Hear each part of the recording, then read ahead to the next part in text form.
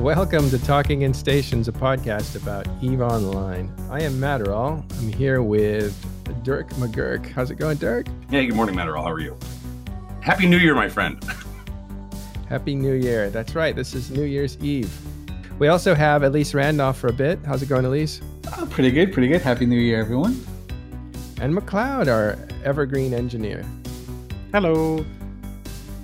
So this is what we're doing today. This is a special broadcast. It's the year-end show. We're closing out 2019. We're closing our first year as an independent group, having our own station, running our own show. And we thought, I want to have a situation where we just talk about EVE Online from memory with players that I like talking to, and try to go back and put the decade into some kind of context. And we also want to highlight some players and then maybe pick the most influential player and most influential group, and actually most influential event later on in the show. First, I'll go with some stats. I just want to congratulate everybody at Talking in Stations that has done so much over the years, especially this year in 2019, where we put together 96 official shows, including this one. That doesn't include the whole story, which Exuki put together too. The money show that we do, a lot of the specials that we did, and a lot of the CSM interviews that we did as well. So 96 is a pretty big number. If we put it all together, it's over 150 shows in 1 year. In that time, our viewership has grown and grown and grown, and we reached about an average of 6,500 listeners per episode in 2019. That was about September we hit that. That is a lot of content for a lot of people. If I calculate the hours looking at the podcast, it's over 400,000, actually it's like 450,000 listens to Talking in Stations. And now it's time to put it all away. I'm just kidding. We're done. We did it. This is the last episode of Talking in Stations. This is the very last episode of I want to hit 500,000. That would be amazing to say 500,000, listens in a year. Well, that's 2019 at 450,000. If we calculate all the podcasts, I think it goes way up. Very nice. Yeah, so it's a big number. Okay, so that's Talking in Stations. A little bit of review. We're doing great. We have so much that we're going to do in this next year. It's going to be very diversified. You're going to hear a lot of voices. We're literally going to become different voices talking in stations. It's we'll be the station, but we'll hear a lot of different voices coming from every direction. All right, but we're at the end of the year, but we're also at the end of the decade. Dirk, you and I were talking about the 2010s. Well, yeah, I mean, it was like when I was looking to I don't know, talk about some stuff the other night, I went and began to try and do a bit of work just looking back, because when you look at where this decade began, right? So January 1st, 2010, right? It was very much right at the beginning of a number of changes that I think have translated, a lot over the course of this decade, right? But it's kind of nice to go back and look at, where did we begin, right? We were less than a year out from the end of the Great War, right? Bob being, basically disbanded, right? And the end of the Great War. Why can't I hear Matterall now? Oh, because I didn't push the talk. Okay. Never mind. We're less than a year out from the introduction of wormholes. So wormholes hadn't become this settled thing. They did exist, but they'd been around for less than a year, at that point. Just before the beginning of the decade, literally less than a month before the beginning of the decade kicked off, is when we shifted over from pause warfare for sovereignty, right, into the new Dominion sovereignty system, right? The inclusion of things like iHubs, the inclusion, the changeover from motherships to supercarriers, and the change to, from an area of effect doomsday for Titans to just the finger of death, or whatever you want to call it.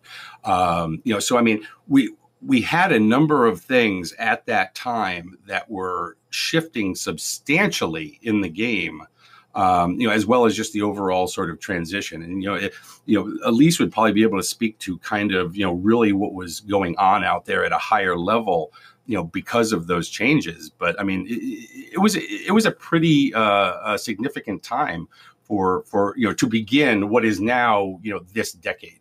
So yeah, if you look at the beginning of the decade, it's kind of like this.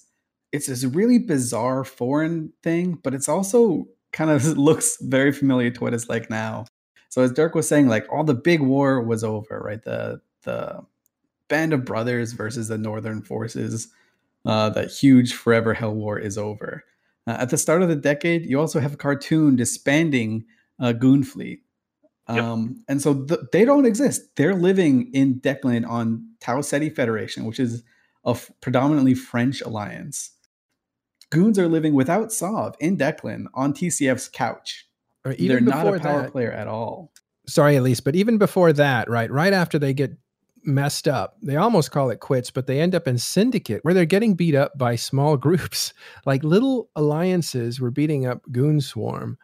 At that time, they were called something else, some ridiculously long name that I don't remember. Solar Drakban. So it was actually Solar Drakban, Solar Drak, because they couldn't fit Solar Drakban again. Solar Drakban was the IT guy for the Goon Swarm guys, and they voted on an alliance name just to meme, and because they were funny guys, they decided to go for Solar Drakban. And yeah, they were living in Cloud Ring and Outer Ring and Syndicate, and getting beat up.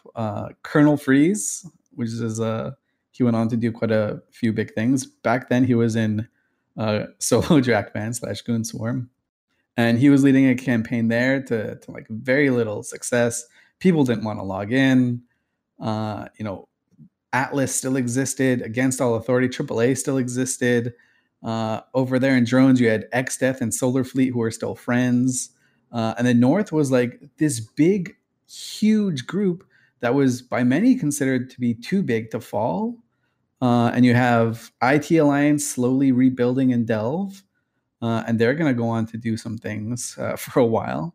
But yeah, the map seems, it's like, so the map is split up into this north-south thing, where the people in the north are friends with people, or are forever enemies with the people in the south, which kind of reminiscent of exactly what it's like today.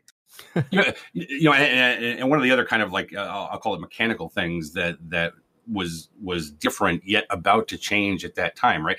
Was okay. So the player outposts, right? What we called player stations and things like that, right? We hadn't gone through the expansion of those things. Like you could build these things, but they were difficult. It was really hard to kind of move move what you needed to move out there and freighters and things like that.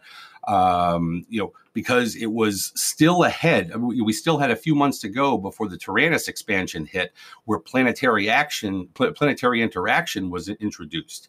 So, I mean, again, the number of things that were wholesale different at that time versus kind of what we've seen iterated on since then is really significant. I can speak to at least my personal history, because this is kind of when I, as a player, start taking a bigger role in EVE Online. I'm out of college, so I can I'm in an area in college where I can goof around quite a lot more, I should say. So I have more free time. The decade 2010 starts for me with PL kicking my corp out of the Alliance. Shadu is nowhere to be found after the war in the South, where they defeat Band of Brothers. Well, he wasn't born yet, or he was? No, Shadu is taking a break. And so Shadu is just gone. And so for PL, it seems like all is lost. We lost Fountain to IT Alliance coming back. I get kicked out. I joined some group called Cry Havoc. Yeah, I remember them. And I start to FC and do stuff like that. But the big pivotal moment is the people in the North, this powerhouse that's seen as too big to fall. They start looking over to their right, and they see this group of Russians. And they say, hey, this is going to be quite a lot of fun. Let's just go lead some fleets into their space and start attacking them. Because, it's just content, easy content, right on our doorstep. So it's easy to access. And this sets the stage for what would then be like the beginning of the decade, like the new huge fight that would go on to establish dozens of groups It's actually a huge turning point in EVE Online, the like ripples of which we can still see coming today. And I'm sure there's other stuff that happened, but for me, that's the big bad, and that happens around 2011, 2012. Are we talking about the Northern Coalition versus Drone Russian Federation war? Yeah, this starts at the beginning of the decade when like a junior FC from Morsis Mihi goes over to LXQ and starts taking space. Was that Rat Salat? Who was that? I can't remember his name. It's not Rat, but it was someone else. I've been struggling to remember his name for such a long time, but so a junior guy. A junior guy goes over there and starts messing with the drones, and this becomes like a catalyst. And this was one of the things I was kind of looking at when I was going to do my look back and kind of where it began, because my recollection of the first half of this decade was basically a ongoing series of what at that time were fairly significant conflicts. We're not saying that they were completely global in scale, like the Great War, but these were some fairly substantial conflicts that were taking place. And it basically began in about September of 2010, I think it was, with what was going on with the Northern Coalition, right, versus the Drone Russian Federation. Guys like Raiden, White Noise, and Legion of X-Death, Shadow of X-Death, that whole group, right. When we talk about capital fights, right, over the course of the next couple of years, this was substantial at that time. I mean, that group from the Drone Russian Federation, what they were fielding out there at the time in terms of Supers and Titans was, it was scary. And Elise, you would, again, have better recollection of it, but it was not something I think that we had seen before in that kind of mass numbers. Yeah, so when the NC, which it's not Northern Coalition that we talk about now, that name actually comes as a mockery of the coalition that used to live in the north. And they used to be the biggest, baddest group, too big to fall, all that.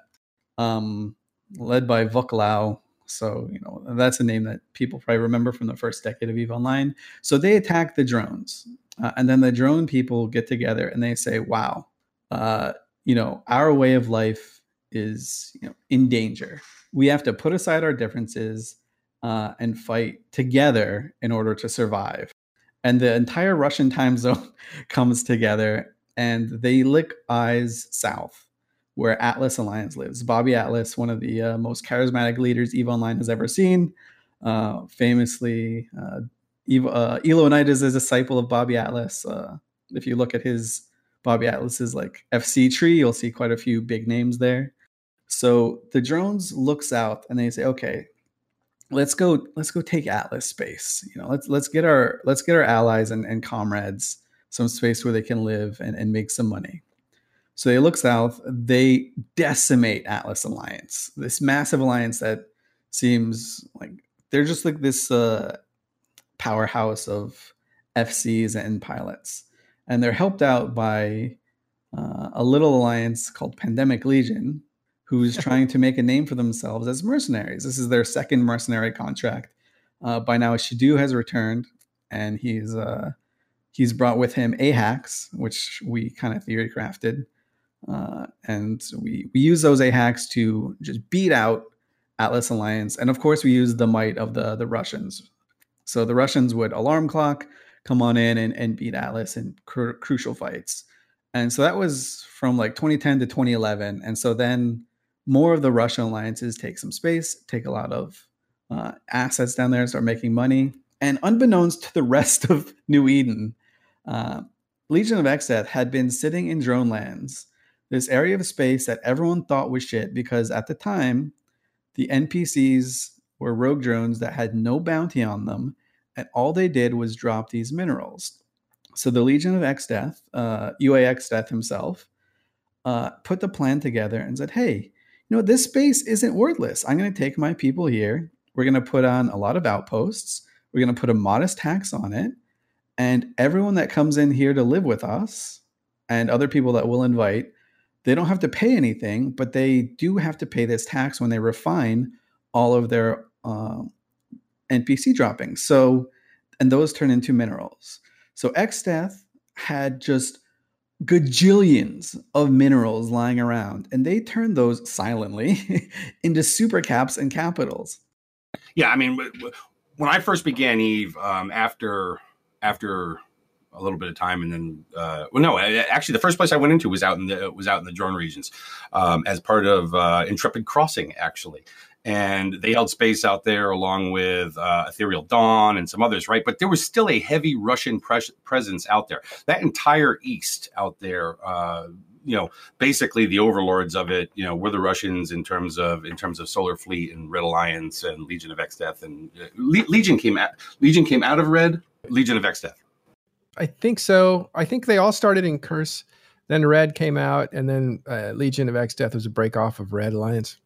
Yeah, so there was a heavy Russian presence out there, and then of course, yes, as somebody out there said, basically the rise of the rental empire, right? When you think back to sort of the origins of substantial rental empires, that drone regions area and some places south of there, were really the origins, of the big rental empire, which will come back later in the decade in various ways, but. They had big control. And again, you go back to the prior decade, right? Where the Russians of the East, were working, with the fledgling goons and things like that. So they were a huge power out there. But yeah, but the difference in terms of, kind of like, the drone poo, right? The drone alloys and things like that, right? Which only got better actually in years ahead than they had been at that time, really provided for a lot of that gun mining that led to, the ability to, build a lot of capitals and supers. Yeah. So gun mining is when you shoot these drones, you actually get the minerals. And so that's why it was mining, but you were getting minerals, but you're mining them out of drones, not out of rocks with mining lasers. Another crucial thing that happened that a lot of people forget is, so at the time that all of the T2 production came from money moons, more or less. So you would have to harvest resources from moons, and the choke point of those minerals previously was Promethium dysprosium. And there was a lot of prom and dyspro in Fountain, in Delve, that entire area. The south seemed to have quite a lot of it. And the north, they had some, but not nearly as much. That moved over to technetium. CCP made some adjustments, said, hey, prom and dyspro, they're still going to be useful, but technetium is now the, that choke point, or that crucial element that you need. And the north was full of it. The north had a disproportionate amount of technetium for some reason or another. And so the group that was living in the north, the Northern Coalition, they were getting so rich. So at the time, they just seemed, not only did they have the biggest capital fleet, the biggest super capital fleet, all of the FCs you can imagine, like all of the big named FCs were in the Northern Coalition. They had it all, and they even had this cache of money that was just floating into them. So when we talk about when the Northern Coalition went and shot the Russians, actually shot Legion of Exdeath space, which polarized the Russians to fight back and become a big group. These Russians really thought that they were going to die horribly. So in 2011, they start their counteroffensive, and they hire 3 groups to work with them. So they hire Evoke, which is a largely Russian group. They hire Pandemic Legion, and they hire Vince Draken's new group, because Vince Draken used to be in Tri, and a little bit in PL, but mostly Tri. Their new group, who named themselves after a meme, Northern Coalition Dot. So he went, Exdeath went to these 3 groups and said, hey, we're going to be fighting in this area, in Geminate, and we're going to just push through the north. What we want you to do is we want you to soften up the back, and you can take as many money moons as you want, and you can keep them forever. So you're talking about just Venal itself, which is an NPC area, had 90 of these money moons that would make 5 billion ISK to 10 billion ISK a month each. So they said, okay, you guys just go out. You can be independent. You can shoot us if you want. We don't care. Just take these moons from our enemy, and create some chaos in the back lines. So when we fight them, they have to, make a decision. And so that was the tactic. And then every once in a while for big timers, it'd say, hey, you have to come and help us, yada, yada, yada. But that's when the DRF, the Drone Russian Federation, really started in earnest to make their moves into this unbeatable foe of the Northern Coalition. And it took like 8 months of fighting, but they finally did it. They finally pushed over and kind of crucially stopped right where Declan begins, which is now Goonswarm Federation space. And Goonswarm. Talk about what happened with Goonswarm and the couch they were sleeping on with Tau Ceti. Yeah, so Goonswarm were chilling with TCF in Declan. TCF gave them a couch chili on. Then TCF kind of folded up. They said, hey, we don't really need this anymore. So Goonswarm ended up taking over Declan. And this is where the Mittani also becomes the leader of Goonswarm. He sets, some pretty, I don't want to say strict rules, but he, throws some organization into these hapless dudes who are just kind of goofing around, and he makes them an actual powerhouse with Mr. V, who is one of the EVE Online's. If you're going to have a power ranking of best FCs the game has ever seen, I think everyone would have Mr. V somewhere in the top 3. But he was in Goonswarm, so they had a lot of might behind him. So they settled in Declan. They gave a little bit of space to some hapless guys from Reddit called Test Alliance, who we'll see later. But Goonswarm Federation chills in Declan, and it becomes like this really hard-nosed PvP group as well. They decide that while the rest of the game were flying whatever they wanted to. So Morsis Mihi, if you called for a fleet, you would call for like armor battleships. Someone could take a Dominic, someone could take a Megathron, someone could take whatever the hell an APOC. It didn't matter. They didn't care.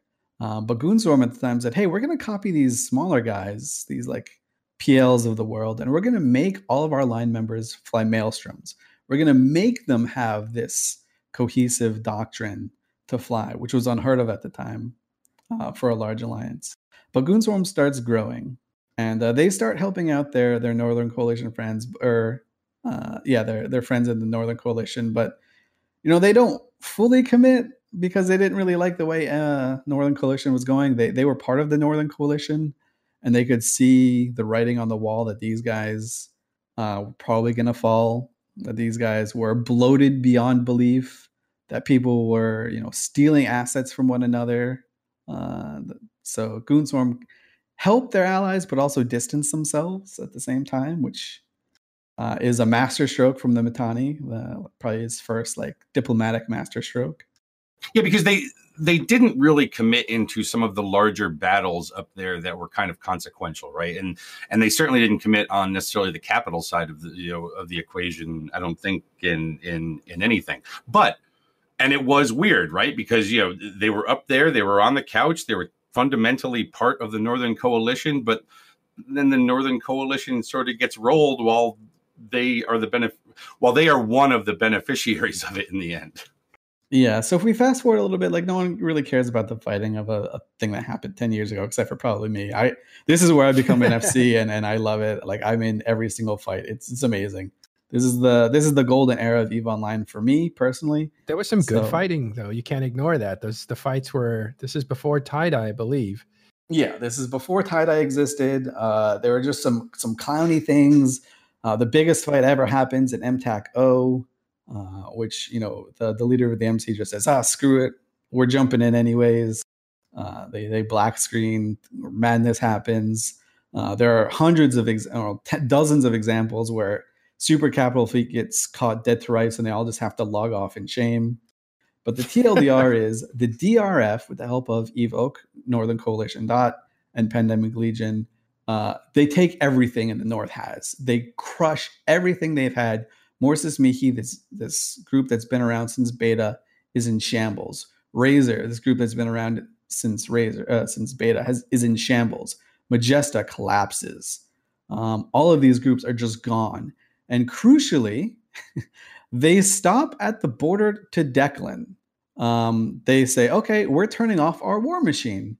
PL, NC. Evoke, if you want to keep going, sure, but we're not going to help you. So white noise settles in like Tenal and that area. And Legion of Exeth says, okay, well, we took all this space. We don't want it. We're pulling back to our own borders, and we're leaving this glassed wasteland to whoever wants it.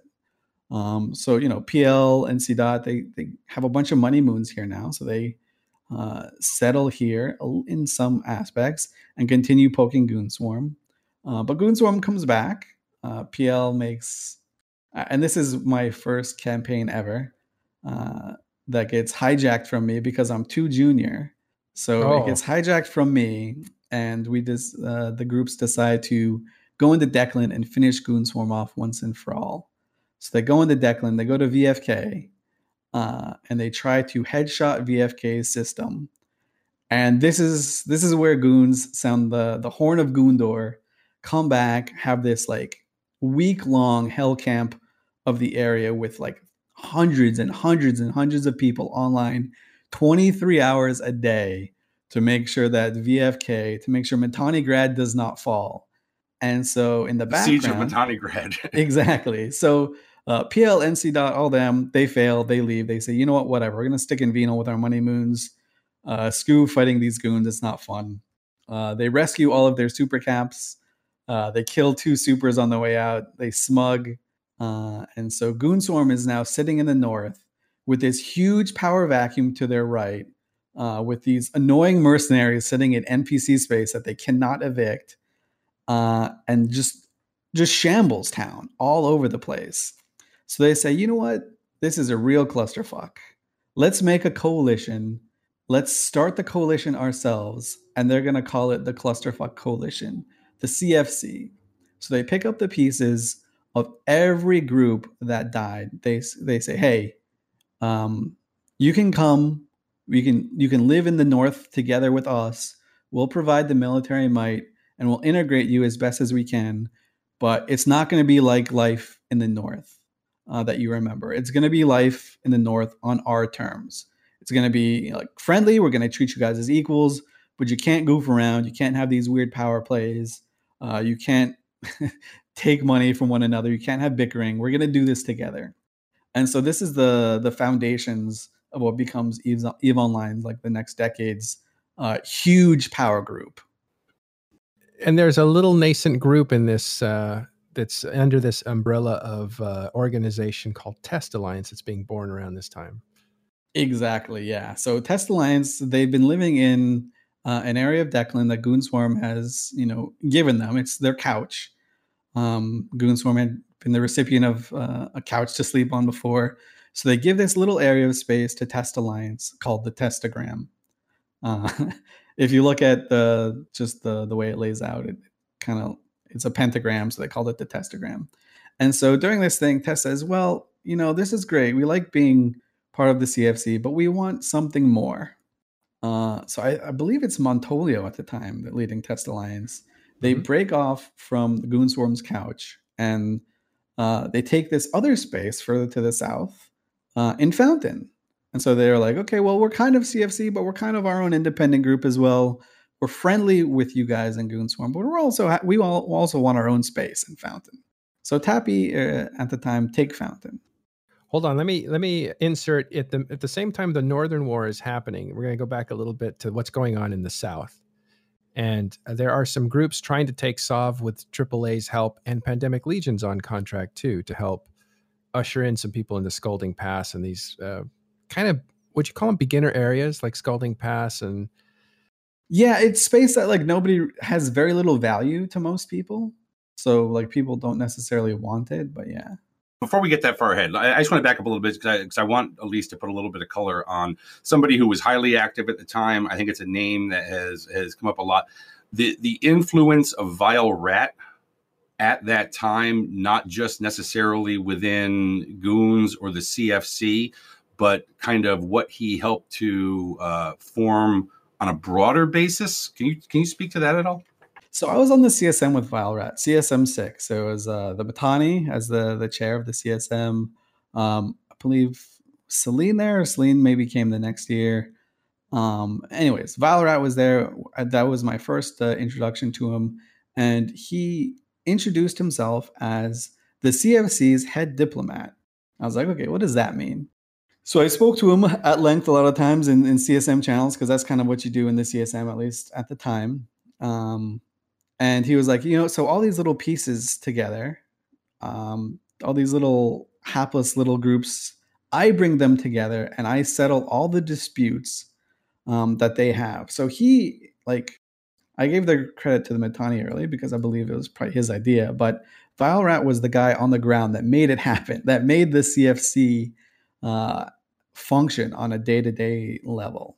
He wasn't alone. Obviously, there are people with him that helped, but he was the main driving force behind settling diplomatic disputes and making sure that people were on the same page in this thing called the CFC. But now it also went beyond the CFC, right? Like there was sort of at this time an expansion of, let's call it, diplomatic, machinery put in place out there even more broadly, right? Across to, both neutrals as well as, enemies alike, right? There was sort of let's call it a back room. Yeah. So, and we actually talked about it a little bit on our Sunday show. So there was a channel after the war in the South happened that Goonswarm hosted called Jabberlon 5. And Jabberlon was a Jabber group with all of the the FCs and main movers and shakers from all over Eve. And they were all in this one Goonswarm hosted Jabber channel. So there was this constant dialogue running between Goonswarm and just FCs from all these groups. So you have this diplomatic situation where Goonswarm are what's left over from the old Northern Coalition. They're picking up the pieces, and they're also friends with, in a way, a lot of FCs from Pandemic Legion, a lot of FCs from groups like Northern Coalition, a lot of FCs from the South, a lot of FCs from the Legion of Exdeath. And so they kind of create this system where... I don't want to call it the United Nations, but... Well, it's based on Babylon 5, the TV show, right? Which is a station where everybody can meet. It's like neutral ground. Exactly. So it's... Goonswarm kind of paint themselves as the main political movers and shakers, and they also put themselves in a situation where no one really wants to attack them, right? They come up with interesting ways to do this. So they say, hey, PL, you're living in Venal. We won't touch these 90 money moons that we want if you don't touch any of our stuff. And we're like, okay, sounds fair. I like that.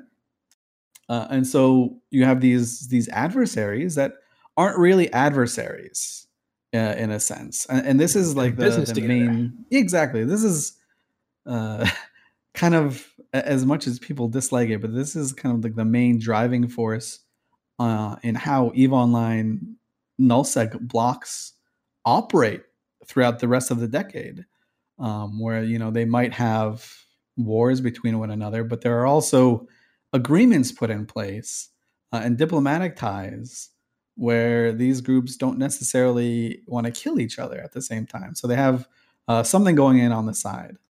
So now, in kind of the aftermath of the DRF Northern Coalition War in the North, and then some of what falls out from that, also in 2011, you've got what became known as the Delve Thunderdome, right? It was sort of this just, I don't want to call it open area, but it was definitely being fought for by a number of people. I was looking back on this a bit, and one of the things that just sort of struck me was 2011. Alpha Star Pilot's name comes up, and I go, "Oh my God, was he like 10 at that time?" He was I think he was 13, and I remember being on his fleets talking like this. Yeah, he had this he was just a super young kid. I mean, names like Nully Secunda, Cascade Imminent. Archibald Hornsby was Cascade Imminent, wasn't he? I was trying to remember before. I think it's Manfred Sidious was one of the main. Was he also there? Yeah, I think he actually named the alliance. Lucian James, yeah, but anyways, so you've got this big thing going on down there, right? That goes on for a while as people are just sort of slugging it out for. And I think a number of these people are ones that kind of fell out from elsewhere, right? Hold on, before we get to Thunderdome, I did want to hit the South though, because we've been talking about goons and everybody in the North, but in the South around the same time this is happening. The initiative, actually, this is kind of one of the first areas where the initiative starts. The initiative, by the way, is a smaller alliance that's under the umbrella, or their pets basically, to IT Alliance, which is former Band of Brothers. But go ahead. So the initiative, after IT falls and after Goonswarm create this CFC, start making the CFC in the North, and after, they didn't play that big of a role, and not to dismiss them, but they didn't play like a huge role in the DRF versus NC fight. But what they did do after the fact is they said, hey, we want some content. We want to get some FCs, some experience, because at the time they were pretty small. And they start taking AAA space. They start taking space in catch. They start fighting CVA a little bit, but their big goal is to fight AAA. And so it starts this kind of little war in the South that goes on, that more and more people get involved with. AAA lose space, they retreat to Stain, they come back, they take initiative space, initiative takes it again, AAA comes back again, but it creates this like little hotbed of action in the South where all eyes are kind of focused. Yeah, there's a lot of turnover going on there. I think PL's on contract helping usher in groups like Initiative. GigX is there with CO2. Yeah, PL is on contract to help the initiative, mostly just to fight AAA, because the DRF, they're united Russians with the exception of AAA. AAA said, you guys suck. We don't want anything to do with you.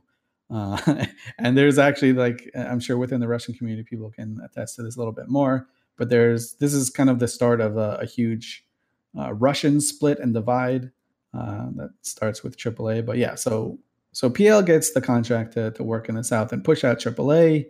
And then we say, hey, we look over to Delve, which is mostly unaffiliated space. And this is what Dirk was getting into. Right. The Delve Thunderdome.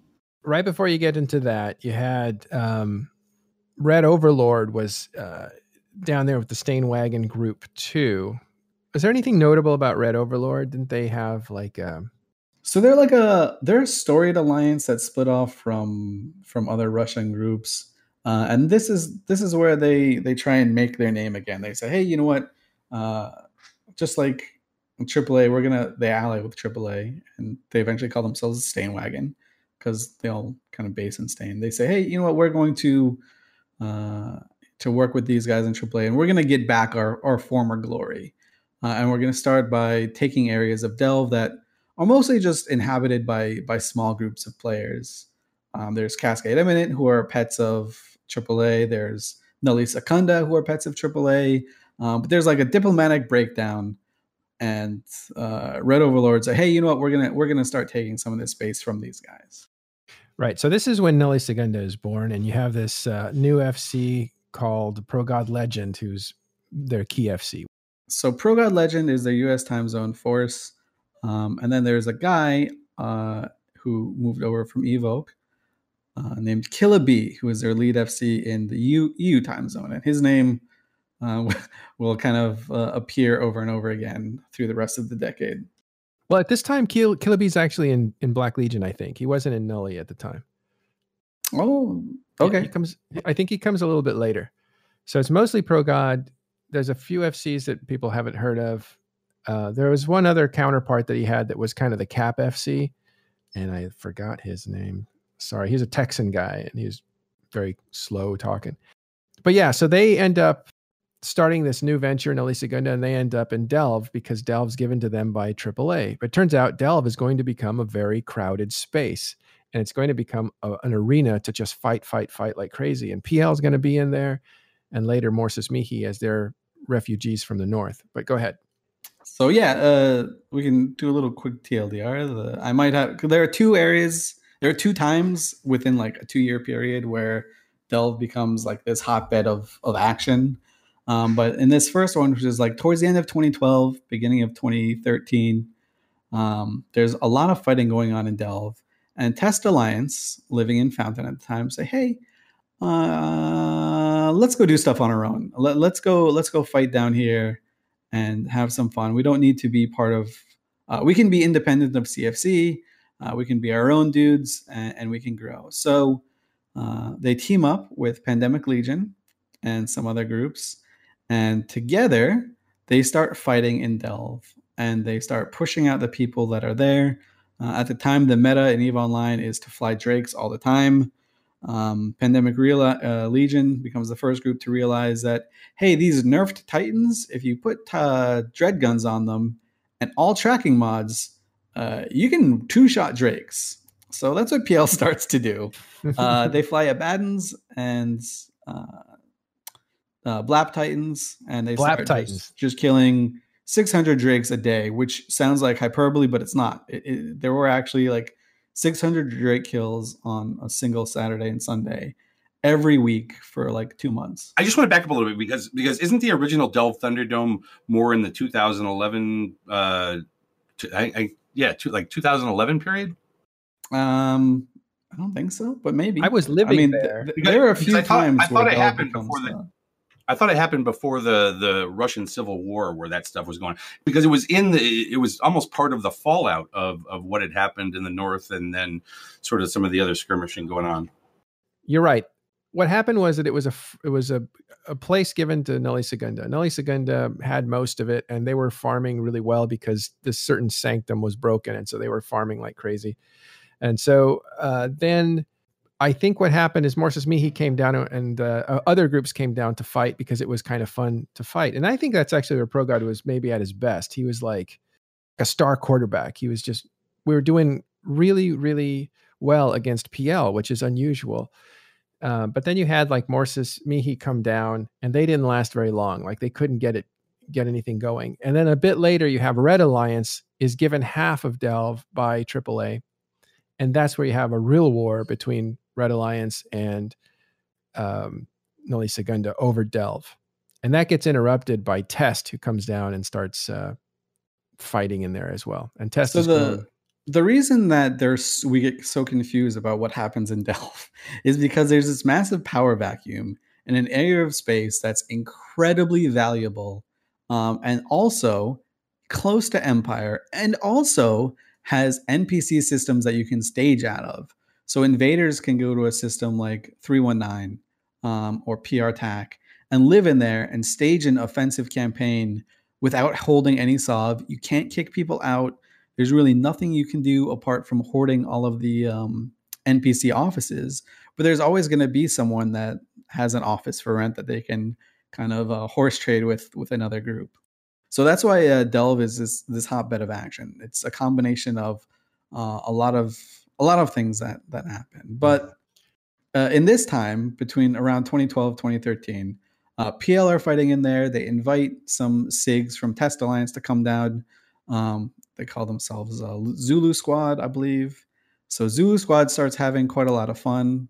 Who were those guys? Because they were really good, unexpectedly. They were just groups that were in Test Alliance. Okay. They had their own little SIGs, and Zulu came out, started taking some areas, and said, "Hey, guys, this is what EVE Online is all about." And so with PL at leading the fleets, and coming up with a lot of the strategy, and Test Alliance providing the bulk of the membership, it's like a match made in heaven between these two groups. Because Test Alliance was very inexperienced in terms of FCs. PL had a limitation on how many people they could bring, so they were often getting blobbed by Nulli, Cascade, and AAA when they would come down.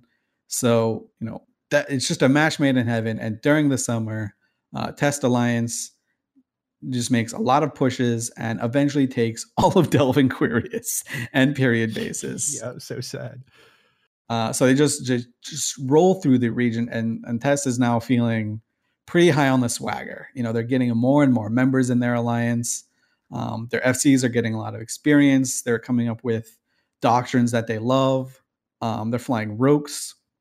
There's can't stop the Roke memes. All of these, cultural things come out of Test Alliance, and this is really where they start booming. The other thing that happened back during that time, Elise, and I just remember it because it's the first time I met you, but was the Russian Civil War happened. and kind of broke apart that entire Russian behemoth out there as, I don't know, Solar accused Legion of something, and the next thing you know, they're going to war with one another. And then, Legion of Exdeath basically hires Pandemic Legion to come in on their side. And that's where I met you, because I basically, the UA Exdeath had me go, and I was a renter at the time. UA Exdeath had me go, and he's like, we need to buy isotopes for them. I go, okay. And he goes, I need you to go get isotopes for them. It's like, I had to do 40 freaking round trips to Empire to buy isotopes to come down and fuel. And it was the first time I ever saw a super capital fleet like that. And I'm just in somewhere on my computer, I still have an image of it from that day, but it was, it was pretty wild to see that, because I was just, this fucking nobody. But so yeah, what you're talking about it's incredibly important too. And this is where the relationship between Test and PL sours for the first time.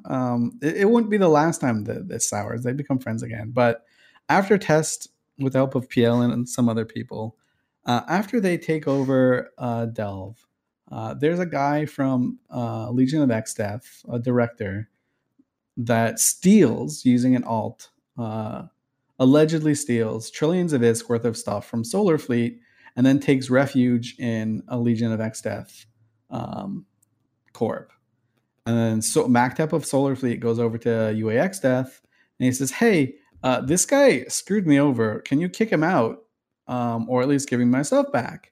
And Exdeath goes, nah. Just how about nah? And then Solar Fleet goes, oh, that's interesting. Okay, you're going to die now. And so the makeup of the DRF at the time was Solar Fleet were very much the muscle, and Legion of Exdeath were very much the industry behind it and the manpower.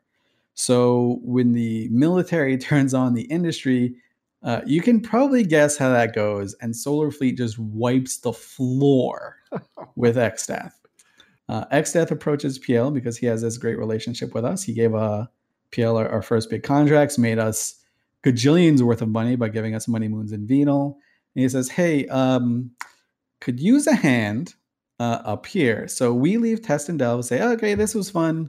Good luck doing whatever you're doing. We're going over to Drone Lands, and we brawl for what feels like battleship brawls every day, where each side's losing hundreds of battleships.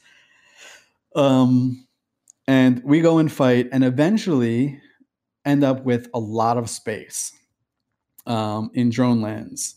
And so we're like, oh, shit, what are we going to do with all this space in drones? At the time, Northern Coalition and Evoke have been kicked out of the North that they had before, and the CFC has grown massive. They've taken over Geminate, Vale, Tribute, all the areas where there was this vacuum before. The CFC and Goonswarm have filled it completely. And so Pandemic Legion and Northern Coalition they say, hey, there's this drone land space that we just kind of accidentally found ourselves in. Well, hold on a second. Excess don't want everything. Hold on a second. You hadn't actually found yourself there yet, because at the end of the Russian Civil War, Solar Fleet had won and had basically laid claim to the majority of drone land space out there. And there were a bunch of fragmented nobody alliances that came in there. And then shortly thereafter, we began to be visited by people like Pandemic Legion and NC Dot for what we thought was just some incursions at first. Okay. But then basically it eventually, they were trying to tease out the fights as best they could and things like that. Okay. This is also when Elo Knight was hired in by Solar to kind of take a Green Beret kind of thing of the indigenous peoples that were living there. Elo and the Myrmidons, right? That were on the English speaking side, that had kind of repopulated Ethereum Reach, Malpais, Kalevala Expanse, all right, under the auspices of MacTep and Solar Fleet, right? And then NC Dot and PL came in there and they began hitting stuff, and they were trying to tease out the fights and all that. And I think they got as many fights as they probably were going to before some of us realized, whoa, I'm just getting farmed. And then they ended up taking over the area that then eventually became their new rental empire. By the way, I say Elo and the Myrmidons because I'm comparing him to Achilles, not Myrmidon the ship, but Achilles and his men, basically. So when we accidentally that area of space, as Dirk mentioned, we have just these swaths of space, and we're like, what are we going to do with this? And so we decided to, like, renters start poking us. They say, okay, well, I guess you guys are the new landlords now. Who do we pay our rent to? And we're like, I guess us. So create a rental empire to, passively make some gold. And we call the alliance Brothers of Tangra, which stands for, the acronym obviously is BOT. But the reason we chose that name, I chose it because I got to make decisions like that back then, is in our history, PL had a group called Sons of Tangra that we worked with a lot. So I thought it'd be a fun play on history and stuff like that. But I have to be right back, so hopefully you guys can keep going through the decade. But yeah, this is a hugely important thing because this is when rental empires start becoming a thing, and Test Alliance starts getting too big for their britches, and things begin to happen there, which I'm sure. The rental empires had already become a thing, but they were generally only under the Russians, right? This, as far as I can recall, was the first time that a non-Russian group, especially over in the East, had sat there and said, well, we're going to have a large rental empire. And that made others out there have to begin to consider that kind of stuff as well. But it was something that was a significant funding mechanism for those alliances, just given, again, the Dominion sovereignty system and the way that worked at the time. Following the Russian Civil War, right? What was it? I think you had the rise of the Honey Badger Coalition, okay, and their battle against the Southern Coalition down there. And again, that was another. I think the CFC were also involved in that, and there was the whole AAA will never die thing, and AAA had these pets like Noli Segunda and other groups, and they were the main influence there. They had gotten mad at CVA and actually knocked them out of Providence. And that was the first time that had happened ever. I think this, and I'm trying to remember exactly when, it may have been a little bit before this or whatever, but the whole OTEC cabal thing kind of came about at that, somewhere around that time, maybe a little bit before. Yeah, so for Noli Segunda, because that's where I was, they get kicked out of Thunderdome because Test comes down and just kind of wipes out the place and takes it over. And now they have a couple regions and they're feeling pretty good. So what happens to Noli Segunda? They go up to the Vale area. Is it Vale? Yeah. And they hook up with NC Dot, and they also hook up with Elo Knight. I mean, first they go to Faction War. One of the major recovery areas was Faction War. People would go to Faction War to hang out for a while to kind of keep their guys going while they figured out what to do next. We're going to regroup in Losec. Yeah, regroup in Losec, do some Faction War, and then go back and figure out where we want to go back into Nullsec. So Dot Bros is formed from that. You have NC Dot up there. They own some moons. You have Dot Bros up there. Elo Knight and Black Legion is up there, and then you have Noli Segunda up there. So what's happening is you did have OTEC that had just come to an end. And OTEC was basically an agreement among, I think it was 5 parties. I should know this. One of them is Test. One of them is CFC or Goon Swarm. One of them is Pandemic Legion. One of them is Northern. Yeah, PL was involved there. And the last group is Evoke, actually, which is a much smaller German group, but they got a piece of that pie for some reason. It could be the remnants of kicking out Northern Coalition in the north. So those groups there have moons, and they say, hey, look, there's a bottleneck on this mineral called technetium. Let's regulate it. We'll all make money, and everything will go through us. And so they do. So the first, and an interesting thing happens around this time. This PL fighter named Ravy, who's really good, and he does alliance tournaments, ends up being hired by CCP. And that guy turns out to be CCP Fawzi. And the first thing he does when he gets into CCP is he targets OTEC and breaks it up by creating alchemy. Yeah, and you know what?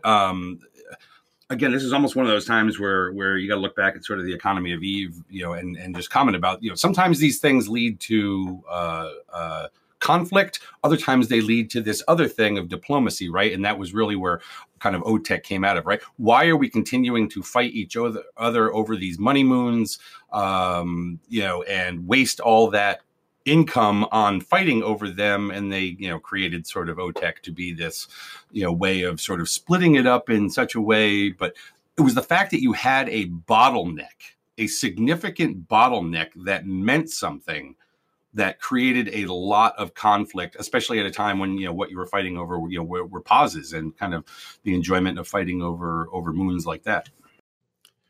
Right. So OTEC has been dismantled by CCP, particularly Fawzi, who figured out that you need a release valve so you could take other minerals, put them together, and create technetium out of nothing. Well, not out of nothing, but out of other minerals that you don't have access to. And that goes around the bottleneck. So even if they choke on, they have a chokehold on that mineral, let's call it a mineral, technetium, people could create their own technetium or technetium, however you want to call it, and build the T2 stuff that you need to build. So that's what kind of dismantled that. But also there's an attitude from NCDOT. It's like, we got too much money. We don't need any more money. Let's fight. We need fights is what we need. So instead, what they do is they, with Elo Knight, attack the CFC moons in Venal, and there's a big brawl. The treaty is over for those guys. And Elo Knight and Vince Draken form Dot Bros with Pro God Legend at that time too. So what happens though is that Nully fighters are really just kind of fighters. Like Pro God steps aside, Elo runs the fleets, and Vince runs like the bigger missions with capitals and super capitals. Now you should have to understand who Vince Draken is at this point, right? He's a veteran of many wars, and he's an incredibly good and aggressive FC. And he's loved by his followers because doesn't matter how many guys he has, he will drive right into a group that's twice its size and he'll scare them into their station and just camp them. He really lived to impose power on people. And that's the identity of NC. Comes from his personality of imposing power. So Dot Bros is up there kicking around, and they're fighting Goonswarm, and Goonswarm is stumbling because they always do when they start a war. They stumble and make errors, and then they look at their errors and they correct for those errors, and then they are consistent enough to start winning, and they bring enough manpower to bear to make that happen. But initially, when you start fighting Goonswarm, they take huge losses trying to figure out what's going on. But an odd thing happens in the middle of Dot Bros versus CFC. Vince Draken opens a second front against Solar. And I don't know if Vince, an Englishman, just doesn't like Russians, because he said a lot of anti-Russian stuff at the time. But he wanted to fight Solar at the same time. So you have a two-front war, and Dot Bros is stuck in the middle of that. And it starts, we see that Dot Bros starts burning out.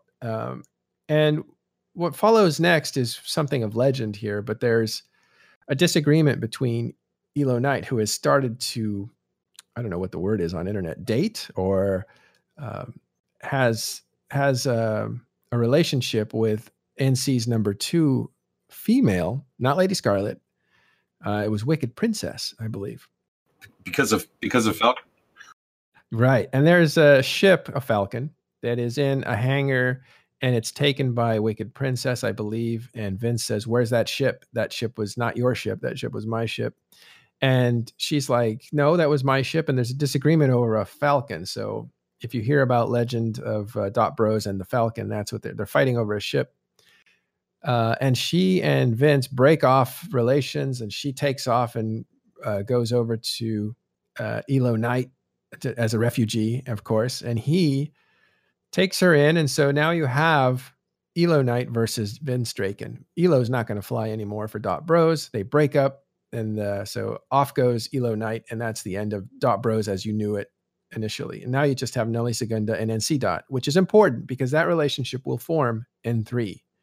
which is basically what happens because the CFC is too powerful. They start coming in and throwing NC and Nelly Segunda out. Elo Knight is now the third front in that war, and Solar Fleet. So NC Dot can't fight Solar, Elo, or Black Legion, and CFC, and they go. Gorga says, let's do something in the south. We'll put all these groups together down there and create N3.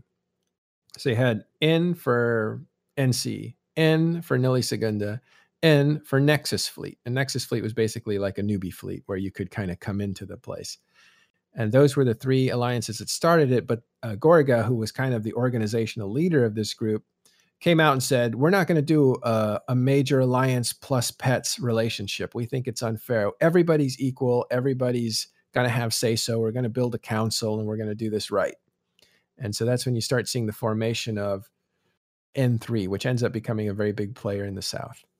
Now, Elise had mentioned Montolio earlier, and now I think is when things sort of come back in, right? Because after the Honey Badger coalition down there and the Southern Coalition War that went on and whatnot, I think there was a little bit of a period there, but not much. I mean, you're still talking about kind of this 2012 into 2013 sort of time frame, right? And then we have a realignment of the moons in EVE Online.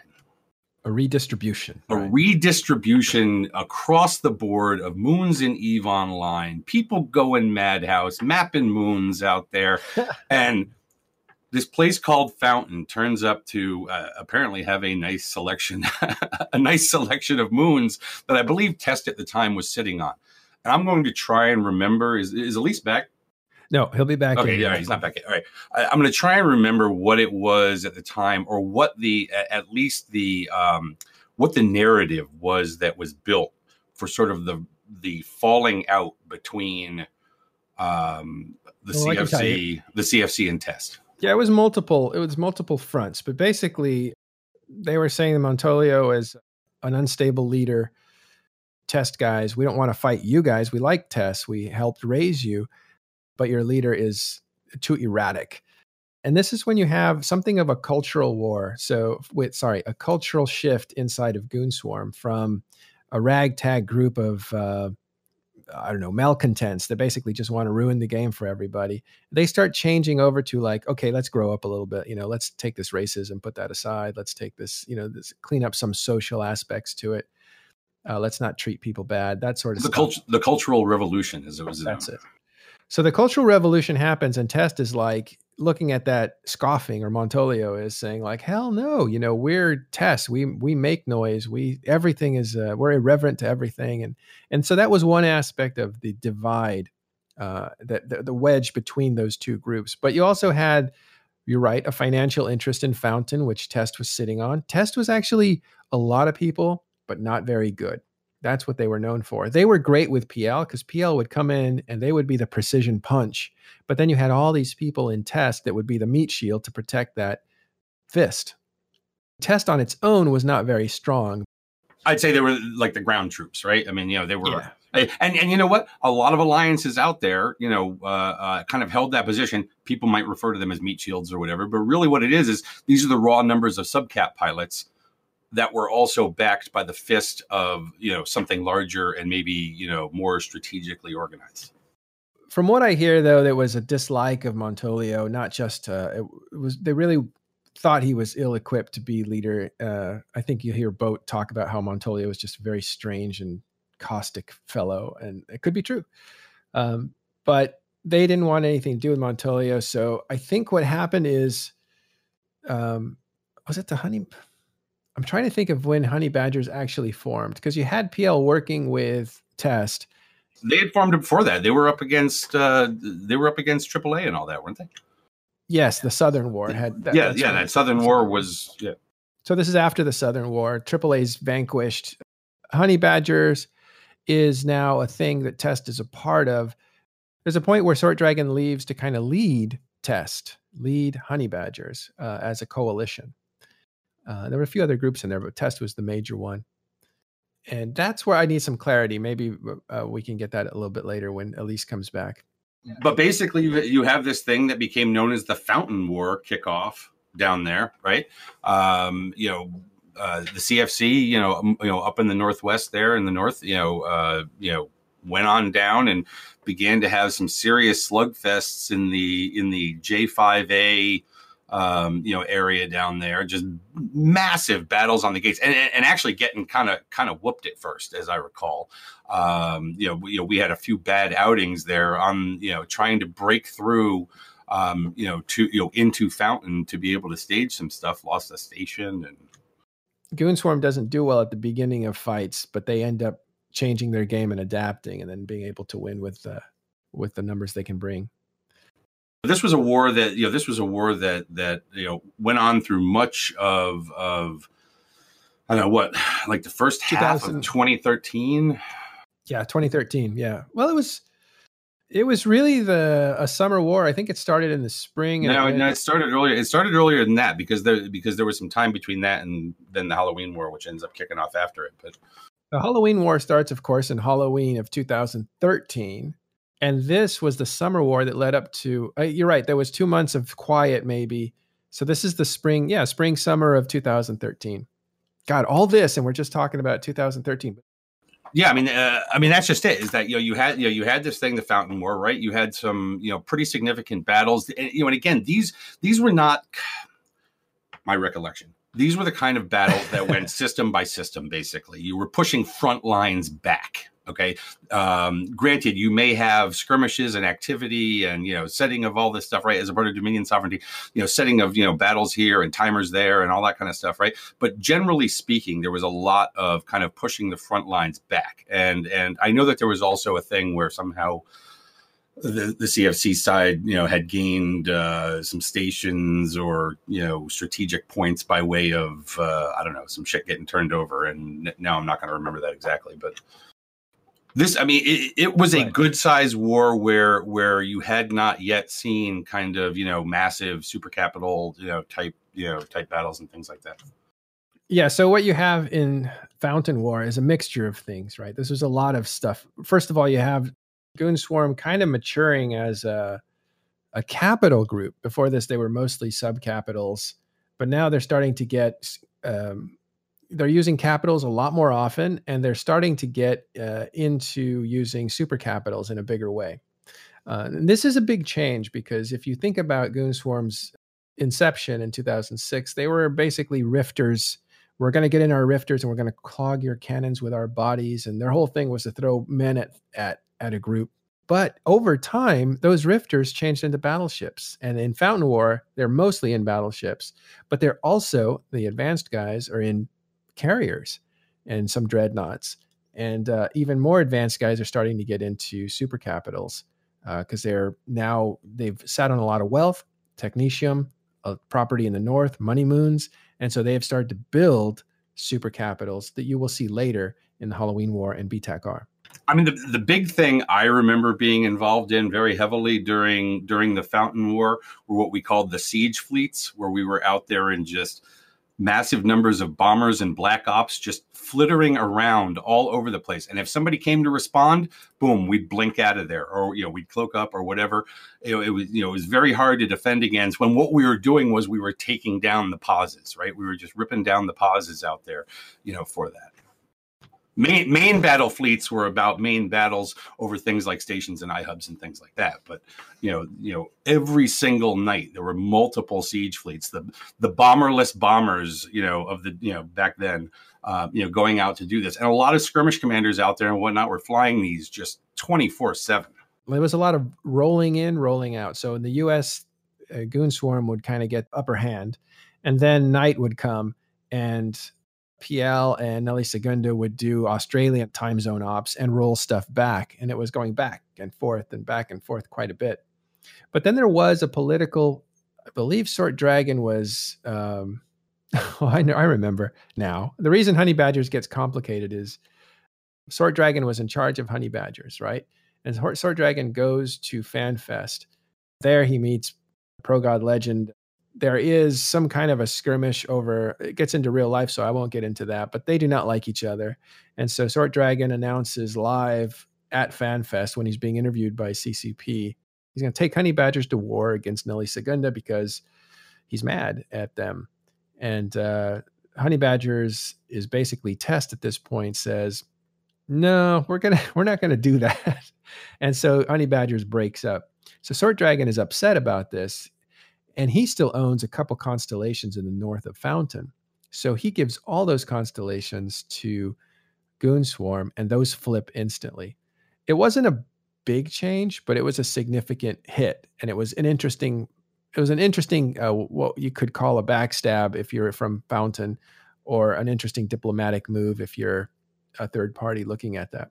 So that was one thing. But one of the thing about Fountain War, and the reason people refer to it a lot, even though it's early in the decade, is that a lot of things were changing at the time, and that war was fun as hell because there were so many fleets to participate in, so many people fighting, and the tides were going back and forth. And it just seemed like it had everything. It had espionage, it had diplomatics, it had a lot of sub-cap fights. And then you had a major capital fight that actually, I think the server got turned off in front of. Yeah, I was in there. Yeah, I forget. Was that J5 or JA, or was it? It was a key system that was being fought over. It was one of the gates into Fountain, and there was a capital fight. The power went out, and everybody got disconnected. And Goonswarm was really mad because they were beating Pandemic Legion's capital fleet, so they thought this was unfair. I believe this is also the beginning of Slowcats, the doctrines of capital ships, carriers, and dreads or whatever that repair each other, creating essentially a invulnerable mass of capital ships. Yeah, I don't know if that had hit yet, or if that was more either, because I don't remember that being a major thing in kind of the last big battle or anything like that. What was that? Whatever Tests, like, last standing capital system was, or whatever. I mean, you did have these things, but it wasn't like what we saw in the Halloween War, right? Which became a lot of stuff against. But this is when it was starting, not when it got perfected and used. Right. Yes. And Wrecking Ball came in the Halloween War, but initially Slowcats were starting to catch on. Those were pioneered by Manfred Sidious, who was in charge of Pandemic Legion at the time. 6 VDT. Thanks, Rob. Well, yeah. Exactly. You're right. The early stages of it, you are correct. But I don't think that we had yet experienced, kind of the other things like waterboarding and things like that. That kind of came up later on, if I recall. Yeah, that was later on. The system where we had the capital battle, which got disconnected, was Z9PP, which is on the road down from Cloudring as such. But yeah, the 6 VDT fight was their final stand. That was correct. Well, we haven't gotten quite there yet, but you're right. There were things that were developing here, and Fountain War was the first war that felt legitimately powerful. Like, it was a big event. First of all, you had, and this was a big deal because things were getting kind of stale with OTEC working. People really wanted Test to turn on their master CFC, and this actually had happened. And then you had people piling on because they wanted to fight the Goonswarm. So you had Nully in there, you had NC. in there, and you had PL in there. And those three groups were getting together. And that was a powerful combination along with Test. So there was a lot of optimism that Goonswarm could be defeated by this group, right? And they were fighting in Fountain. So this was politically, it was a big war. Militarily, it was a big war. And you see a lot of new ideas starting to emerge from this. But as it turns out, something happens that totally unplugs this war. And that is someone from Snuff, basically, before their Snuff. They're part of Elna, a corporation in Nully Segunda. What they do is they basically dissolve the training group for N3, which is, again, the combination of NC. and Nully Segunda, and many more alliances now, many more alliances now. And so they unplug the training group for them, and they unplug the rental group for Nully Segunda. You have 2 or 3 whole regions completely go solveless in the south.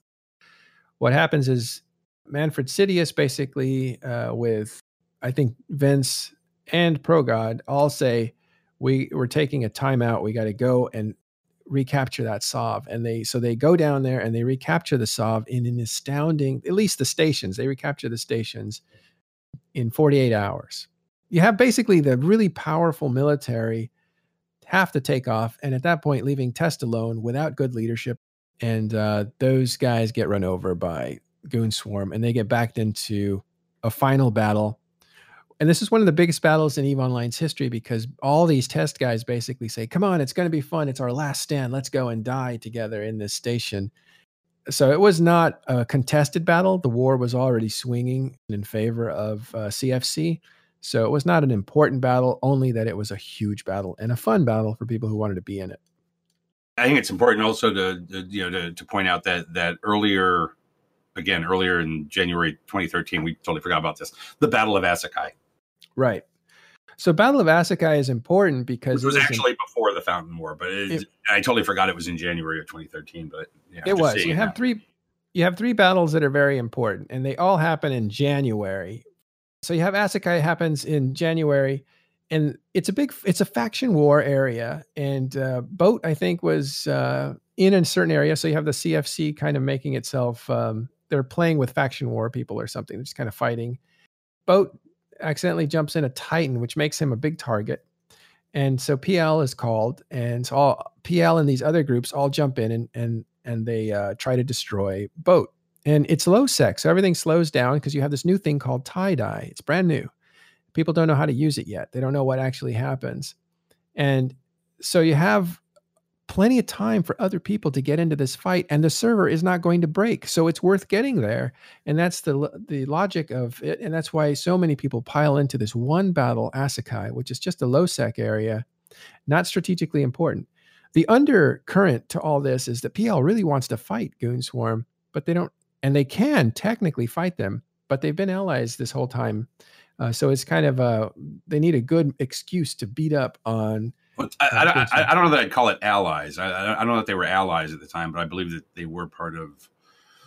Not official allies, but they had been allies before. But this is them wanting to turn on them. So that's what some of the motivation was underneath it. But you have tie-dye, which allows people to get into this fight, and this huge fight happens, and it's reported all over the world that this big battle happened in EVE Online, and the servers didn't crash. And so you have a huge amount of people that are now interested in these big battles come to EVE Online. And that's where you see Test grow, because a lot of them are coming from Reddit. Why? Because this battle is posted in, I think, r/video games, which has millions of people watching that. And so when they see this huge battle, a lot of Redditors come to the game, not necessarily people from other areas, but it's Redditors come to EVE Online and they join the group that's already there, Test. And you see Test grow into a powerhouse. And that growth leads to dominance of Fountain and Delve and makes them a target because they're very inexperienced. They just want to be in big fights. And they're sitting on territory that Goon Swarm wants. I mean, it is kind of funny because of how much attention that single battle that just sort of happened out of nowhere, kind of did, right? But when you look at the numbers of what was lost, right? On the Honey Badger Coalition side, 1 super, 11 carriers, and 6 dreads. And on the CFC side, 3 Titans, 5 supers, 29 carriers, and 44 dreads, right? There were actually larger fights. I think that it happened in that DRF versus Northern Coalition, as far as supers and things like that were involved. But this one, because of 3 Titans dead, and stuff like that, got a lot of attention, and also because it was sort of out of nowhere, right? Like it wasn't just like the culmination of some war where this happened. No, it was an accident fluke. It got a lot of attention. People join Test. Test becomes big. Fountain War then happens between CFC and basically Test. Test aided by N3 groups at the time. And so that's where we're at. Test finally falls in what was it? 6VDT? Yeah. 6VDT. Yeah, they have a big final battle, but the war is already over and they're destroyed. Now, something is happening in the South at this time, right? Because you had this giant unplugging of N3. And you have some territory, I believe, and I really would like Elise's memory on this. You have Russians kind of contesting, because Russians are mad at Vince, right? Because Northern Coalition, because of the war that happened up there in the north. But Solar Fleet is now in the south, taking up space, I believe, in N3 area. So what ProGod Legend and Vince and even PL are doing is they're coming back and fighting Russians, and that is what you see the beginnings of the Halloween War, which is really only 2 months after the Fountain War actually ended. So what's happening again is you have the Halloween War is focused on the South, mostly in Imensia and Fate and those areas. And you have a CFC that is like claiming victory and partying and drinking wine because they just won a big war. And now they have Fountain. And they're like, hey, our Russian friends are in trouble down in the South. Maybe we can go and just kind of, put some pressure on these guys that just fought us in the Fountain War. And that all happens, I guess it starts in Halloween, where you start seeing alliances formed like the CFC helping the Russians take on N3 and PL. Okay, and I think we all fought in the Halloween War, right? Yeah. Okay, so initially, PL is kicking the crap out of CFC or Goonswarm in Catch. They're just owning them. I think the doctrines had shifted. Right now, at this point, you see the Slow Cats are a staple for and unbeatable, right? Because when you have NC and PL put together their capital fleet, those guys can repair each other all day long and never be destroyed. So it's just like it's unbreakable. And then you have what's called the drone assist that was unlimited. So and this is the powerhouse of Slow Cats, is you have all these carriers that cannot be destroyed because they're repairing each other, and they deploy their drones, and they have unlimited bays for drones essentially. So you can have wave after wave after wave after wave of drones. So they cannot be defanged. Their power can't be defanged. And you can assign all those drones to one person's command. And that one person command can point at somebody, and it's all the drones fire on that person and immediately blow it up regardless of what it is. You just evaporate somebody, like regardless of what they were in, pretty much. So what you have is a Death Star, right? Slow Cats formed a Death Star, and it had a planet-killing weapon, and so it just was blapping and blapping and blapping right through Drake fleets, right through Baltec fleets, whatever was coming at them, they're just able to destroy it. So once the Slow Cats came onto the field, the match was over, and it was not beatable. Except for the fact that it was somewhat immobile. However, when you're talking about going up against things like structures, right, as part of the sovereignty warfare system and things like that, right, when you're going up against an iHub, when you're going up against a station, all right, like this thing can just sit on top of it and just pour damage down onto it without really being too badly affected by whatever the defense fleet was out there. Right. Because it wasn't like anybody was throwing up a counter, of a Titan fleet against it or anything. Yeah, it could deal with pretty much anything except for like, a massive super capital kind of force.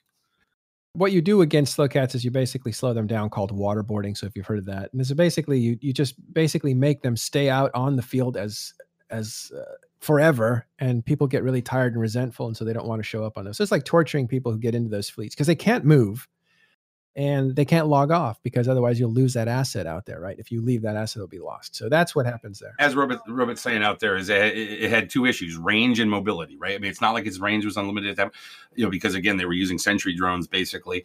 And then once they were in place, if you could lock them down, you could keep them there for hours and hours. Okay, so yeah, that it morphs into an even bigger version of it, which is called the Wrecking Ball, and it's more of I don't know how effective it was, but the Wrecking Ball comes around, and that's Slow Cats with a hollow center. This is a creation of Manfred Sidious as well. Like this, he took the idea of Slow Cats and like created what was like considered to be called the Wrecking Ball, right? Yes, it's a advance in that line of thinking. And so in the middle of this ball, this circle of carriers, you put in super carriers, and they can't bounce out of there. They would bounce around in there like a little nuclear fusion, and that would keep them from flying off.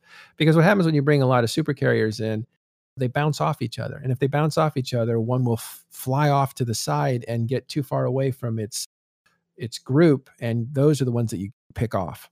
And essentially you have in Head GP a huge battle between the CFC, who's now committed a lot more troops, a lot more dreadnoughts, and I think they lose something like 400 dreadnoughts inside of Head GP because I believe it wasn't tie-dye. The problem there was the game did crash eventually, and so when CFC was logging back in, they were getting picked off by PL and NC Dot, and so they lost like 400 dreads. Huge loss. A few days later, the Battle of BTAC-R. And there's a lot to the Battle of BTAC-R, but we're going to skip a lot of it just to be a little better on time. Well, the one thing I do want to point out is that there were a lot of capitals and super capitals that are down there at this point. Prior to Head, right? That the CFC does have, right? And like they weren't really known to be a coalition that was throwing its potential weight out there in terms of that, right? PL, NC, those guys, they were the ones that were really known for, we will field these things at a moment's notice, where that hadn't happened yet. But then the plan was, right, to go in on Head GP, and then that went wrong. The thinking was that CFC is feeling pretty strong now, right? They've just won a war. Now they're in the South, and they have this huge armada because they've got some wealth and they've been building it. But they're new to it. And PL and NC are like, this is great. We have newbies in big, expensive ships. We're going to take a huge bite out of them. And for a while, inside the Halloween War, you have these groups, and you have Russians down there too, right? That's who's being fought by N3, circling each other around the ring, like ready to go. They're ready to at some point, it's all going to go down, and we're going to take out a lot of these super capitals that CFC have built. And that's what they want. They want to have this fight. So they're baiting and trying to get each other to engage. Head GP looks like it's going to happen, but the system breaks down. And when the systems comes back up, basically the CFC lost that one really bad. I just remember jumping in, not being able to do anything. Everything was going to hell in a handbasket. Getting the order to jumped out, finally got to my destination system. I don't know, made a move and then exploded. It was like I died. Yeah. I died in the other system. Yeah, it's crazy. So only a few days later, this accident happens where Sov drops on a system called BTAC-R. It was actually my home at the time. I was living in there mining. It happens right at uptime, right after downtime. Sov drops, whether it was paid or it was a bug, who knows? And at this point, PL, that's their home base. That's where they're staging out of. That's not where NC was staging out of, or Nully. They were staging out of different areas, but all like near that area. And PL was actually, they had run up to do an errand with their supers, and so they were out of position. So when BTAC-R happens, it's an accident. Razor finds that Sov is dropped, so Razor starts claiming the Sov. And it's funny. I was in that initial kind of. Oh, tell us about it. So basically, we went in there for whatever particular reason. We'd formed like a Dominic's fleets to go in, and someone, I think it was someone on the some of our scouts basically said oh guys, the territory claim kind of unit is there's no territory claimed in BTAC-R. And people just freaked out, seriously. And then I think it dawned on them that because the way that Dominion Sov works, if you don't have sovereignty in the system, you don't have any other timers relating to reinforcing a station. So you can just fire straight through the station and claim it. And we knew at that particular point that PL had all of their stuff in that station. So it was a case of we hightailed it there to basically put damage on that station and flip it as fast as we could. And I believe the FCs of Razor basically got on the horn with anybody that we knew at that time that could help. And at that particular point, it was most of the Russian bloc. So they came in and they helped. Because the Russians are awake at this time, right? So this is pre US time zone, which is when CFC is strong. So I want to make this quick, but basically Russians jump in with super capitals. This is an opportunity now for NC and PL to take out Russian super capitals. Russians, I believe Sword Dragon was kind of with them at this time, and he's the one that says that he contacted the CFC commander. What's his name? Lazarus the Butcher Telraven. Kept wanting to say Lux, but it was Laz. Yeah. And Laz, after losing a bunch of guys in Head GP, has no hesitations and jumps in anyway to BTAC R, and it was a good move. Did you mention the fact of how Manfred had gone north to deal with something? Some timer in the north, so they weren't there. Right, they were out of position. They were out of position. They had to deal with something, and then they were coming back, and Manfred was just like, Manfred was already kind of, I believe he was already quite tired from having to deal with like fleets prior to all of that. So he was just he basically came in, did the usual kind of thing, formed up enough people to get the wrecking ball kind of rolling, and then used that as basically the idea was to drop it as an apex force in order to essentially scare away any kind of CFC dreams of taking anything. Okay, so the big point here is that BTAC R is the collision of a new strong CFC with their supers, collision of Russians that are their allies with the old powers that had these ships to begin with, NC, PL, and you have Nelly Segunda helping them out. And there's a lot to this battle. Suffice to say, it's a huge battle, 21 hours long. And everybody discovers that the only thing that happens in these tie-dye fights that's important is those doomsdays. You have to have enough Titans to really win the day. And it was an exchange going back and forth and back and forth. By the end of the day, you have like 70 Titans being destroyed. Most of those happened after the battle was already over and people were just unable to extract. Yeah, there were a lot of things going on in the sidelines because there were CFC members who lost Titans outside of the battle, getting engaged trying to get to the battle. I know personally one of our Titans that had to leave almost got ambushed exiting. He actually got in the strangest way possible. He even got heat damage on his rigs in some way, shape, or form. I have no idea how that happens. Crazy programming, yeah. But it was insane. Mm-hmm. Now, why is BTAC-R such a big deal? What are the lessons learned from BTAC-R? Well, one is, instead of PL taking a big bite out of Goonswarm and Russians took a big bite out of PL, because actually mostly PL died in that battle, not NC, which actually frustrated Mittani, who wanted to see NC dot go down, not PL. They didn't necessarily dislike PL. Mittens was not for this battle, according to Laz. I remember Laz made a presentation and he said Mittens did not want to go into this battle. Laz was a deciding factor there. So he's the one that took CFC in. They win the battle, but Grath talks to Mittani saying, can I get my guys out? We're out of this war. We're going to unplug and take off. Because basically PL had all their shit there. I mean, it was all now locked in this station. As far as, all of their, subcap or just capital related stuff, like it was a whole bunch of their stuff just locked in now. And, I'll call it, they basically sued for getting out. Well, they asked, and Mittani said, yeah, okay. And there was a couple of reasons for that. One is like when you kill someone completely like that and take all their stuff they've earned over a period of many years. Remember, Titans at this point are worth 100 billion, right? It's not your 40 billion. And it's hard enough to get sovereignty, to get that stable sovereignty. So it's a whole different ballgame for getting supers than it is now. So it was a big deal to have them. To have that go, you're going to knock a lot of players out of the game. And they probably knew that to some level. But Mittani still thinks it's one of the biggest mistakes he ever made was not to kill PL there, because they probably could have. And so PL does get out. They rebuild rather quickly. Within a few months, they're able to pull players who are no longer playing anymore. They take their Titans back. Kenneth Feld is a big part of that rebuilding process.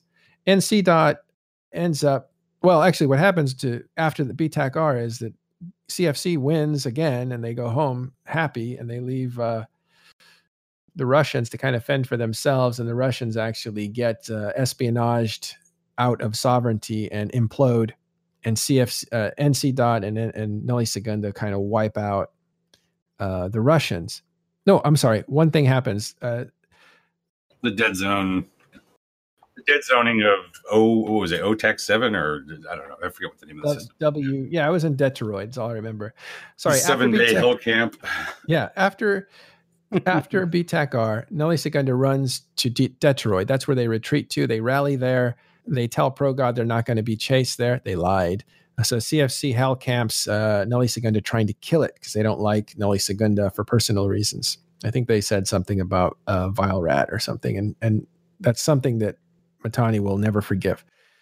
So he begs CFC guys to fight just one more thing, and that is Nelly Segunda, and they hell camp him into Detroit, hoping to kill them off. It doesn't work, but that was what they were trying to do. And then they go home.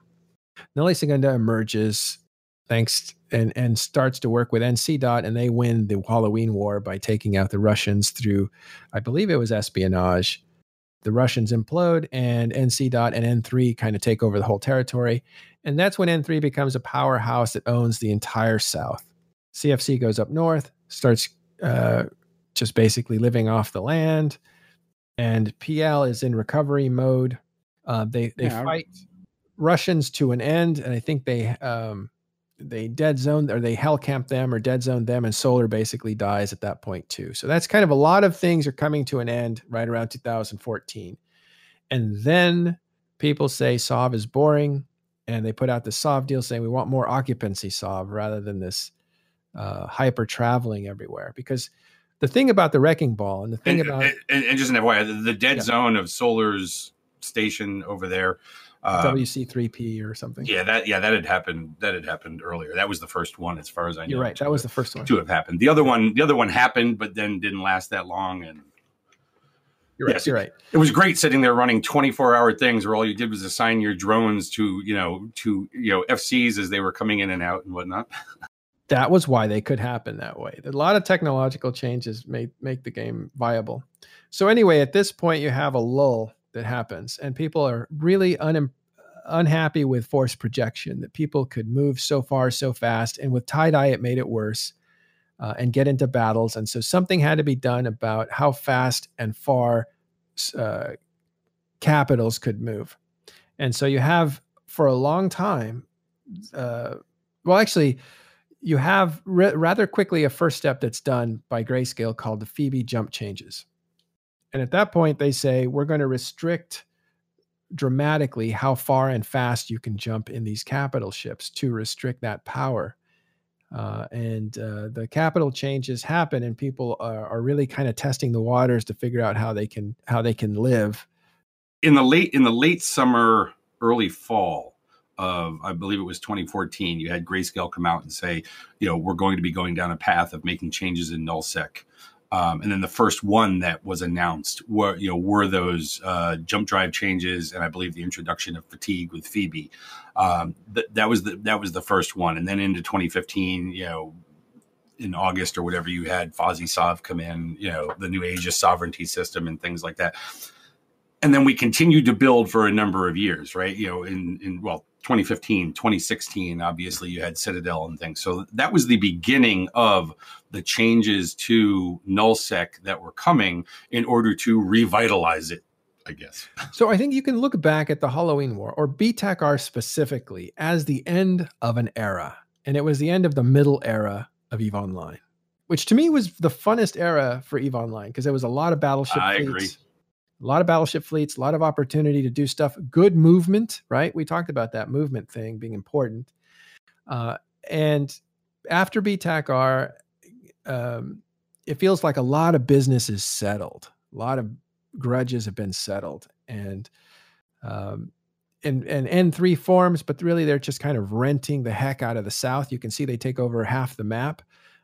They try to get into Delve, where CFC has extended their power because they defeated Test in the Fountain War, and they've gone all the way down to Delve now.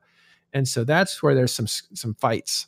I think the thing was you were getting a combination of two things that were happening around that time, that because the word stagnation had been used before, but it was beginning to be used more and more and more, right? And I honestly believe that when you go back and look again where we began the decade off and then where we're at this point, you had a number of things that were kind of that brought it together to why you would end up having stagnation. I mean, you had the massive proliferation of capitals and super capitals that were going on out there, the resources that came in with Dominion sovereignty in terms of what IHEBs would allow for in terms of mining and all of that kind of thing. And this is obviously not even what happened later on in the decade that exacerbated it further and really sped it up. Just Dominion sovereignty itself got figured out, but with all of these caps and different things that you could use and the ability to move around so quickly, I think really just caused people to sit there and go, what exactly are we fighting over? What you have is now the beginning of the modern age of EVE Online with these jump changes, because that changes the landscape and the strategies in a big way. So these changes come in and you have a lull because everybody's waiting for the new SOV changes. So nobody wants to do anything big. So for basically a year and a half, 2014, the rest of 2014, because all the Halloween war ended basically in the spring.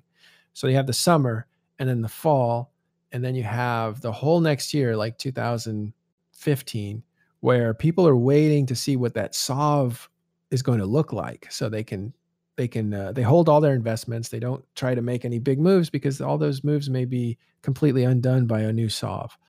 It's a slow period. And to be fair, you had gone through a period of a lot of warfare out there. That, like any war in EVE, tends to be the many who are being led by the few, right? And those few, those FCs, those logistical people and things like that, right? They get tired out at the end of campaigns, and a couple of those campaigns were fairly long and fairly strenuous. Well, you see retirements of people like Manfred Sidious, I think, kind of takes off for a while. You have Mr. V, I think, also. I don't know how long he sticks around. So there's a lot of people. Billy, I think, takes off after all this stuff happens, right before it, the Halloween war. So you have some guys that are burned out and taking off, and other people are kind of simmering. So that's what happens in this middle decade. Is a lot of simmering, not a lot of movement going on. No major wars, but a lot of skirmishes and testing. So once the Phoebe changes hit, people are trying to test how that works, and you see people make mistakes. You see Black Legion make a decision to try to run their capitals down to a fight, and they just totally get killed on their way home because it's too slow. You see the CFC running all these capitals to the from Deckline down to Delve, and it just takes forever. And so they're realizing, wow, these jump changes are not going to allow us to do what we did before. And people start living more regionally, and the fights become more skirmishy and that sort of thing. Which was the point, and I think that was the reason why that was the first change to come out, was basically, they were putting a significant barrier to entry to force projection, right? You may still have the forces, but your ability to put them out there and just whack whoever you want to, and then be home for dinner. Yeah, and see, the thing was, that was a fun time when you could do that, but it got out of hand. And if you look at the changes, you have the server crashing because too many people are getting into fights. So you do this thing called tie-dye, which makes it worse because now everybody can get into these fights. Everybody who has incentive to get there, because the server won't crash and you have plenty of time to get there. And now you have jump change restrictions to make it slower for you to travel to these fights, so you can't get there in time. But the side effects of that are, now, even if there is no battle, just moving is tough. So you have the rise of these giant move fleets, where everybody needs to move together like a giant herd. And that is pretty spectacular to just see how powerful, at least in NC. You could see that we had hundreds and hundreds of Titans, right? Not everybody had Titans at this time, but to see all those things move was really impressive. But, the flip side of it, and I'll just give credit to Lord Servant out there for what he said. The flip side of not being able to go out there and project power, right? Or, even just momentary power, right, was the fact that now you basically solidified home zones, right? Because chances are the other side wasn't going to move around the horn to come get you. There was no longer the PL boogeyman, as he says. There wasn't the boogeyman of anybody except within your own area. So it really led to a castling effect out there, in a number of areas.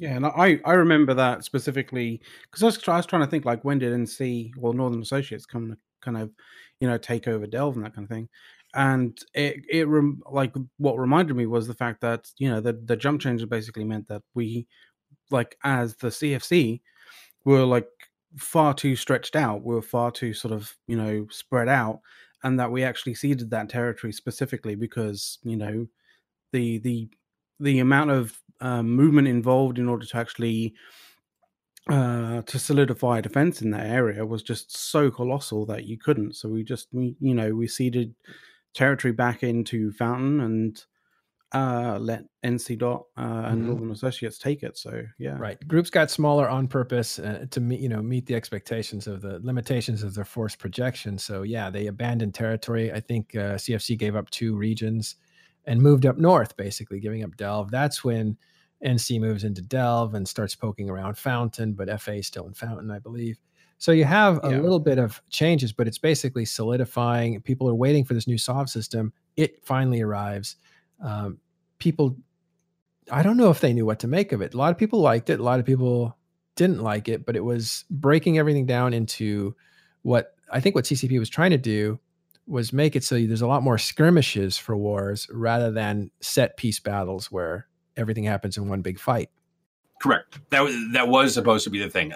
An offshoot of that was also to allow smaller groups. Okay, I don't mean smaller groups to take and hold sovereignty, but smaller groups to be able to be involved with at least a portion of sovereignty warfare, whether it just be out there, attacking something to see if you'll come out and fight or not, right? It wasn't meant to be a situation where smaller groups could more easily take and hold it, but they could at least be involved with it with something, less than going out, laying down SBUs, waiting for those to anchor, and then basically, attacking large structures. Since we're at 2015, we're technically halfway through the decade. I do want to just go back and say this. What we've talked about here is a lot of what I will call, obviously the nullsec activity of the time, right? We haven't talked about things like Monocle Gate. We haven't talked about things like, Incarna and the Summer of Rage and things like that, which I believe are covered so often, but they really are kind of, in the background, led to a lot of things in a different angle. But I got to be honest, what I really wanted to highlight in talking about this most recent decade, at least the first half of it, was at least what I perceived to be the level of activity that was going on out there, the wars that were taking place, the conflict that was happening. And granted, this is null-centric, okay? It just tends to be, without actually getting into some of those more, I don't know, stories of, did the CSM get mad at Hilmar or something? Yeah. There's the social events that happen in the meta are interesting. You have essentially 2011 is a change in direction for CCP's development. They say, let's balance this game and fix the game more than create new features, new gameplay. So you have planetary interaction is one of the last, or incursion is one of the last things that are like new gameplay. Now you have, over those 4 years, it's just a fixing and balancing and making the game run better. And so you have technological advances and you have mechanical advances in the way things happen in the game. And you also see Hilmar essentially take a hike and start to do these other things. You see Dust essentially come and then kind of go. It didn't really, it didn't connect as well as they thought that it would connect. And again, I think by this time, Hilmar's, I think the other companion product to EVE Online was World of Darkness. And at this point, World of Darkness is also folding and no longer going to be a thing. It's sold off as a different property to other people. So the point is there's a lot going on outside the game, but the general attitude is fix the spaceship game. That's what we play. And that's what they were doing. Not at the same time all this is happening, but it kind of overlaps, right? 2012 to 2016. Yeah, man, look, there were changes that began to come in. And again, this is going to be very, very null-centric, because obviously there was a period of years there where it was really about, changes that primarily affected null, or at least those areas, with capitals and super capitals and, where structures mattered much more and all that, right? But there were also, I believe the second half of the decade was a hangover period from the first half of the decade, where you had such a buildup of extreme, I don't know if you want to call it, ISK and resources and everything else that then poured into the second half of the decade and then accelerated that even though they were making changes out there, it wasn't necessarily changing what I think was still a perceived kind of level of stagnation. Yeah. Well, okay. At this point, we're halfway through the decade. New SOV has just hit. Do you guys want to finish this tomorrow, or do you want to try to cram it into this tomorrow? Because it's New Year's. What are you doing for New Year's?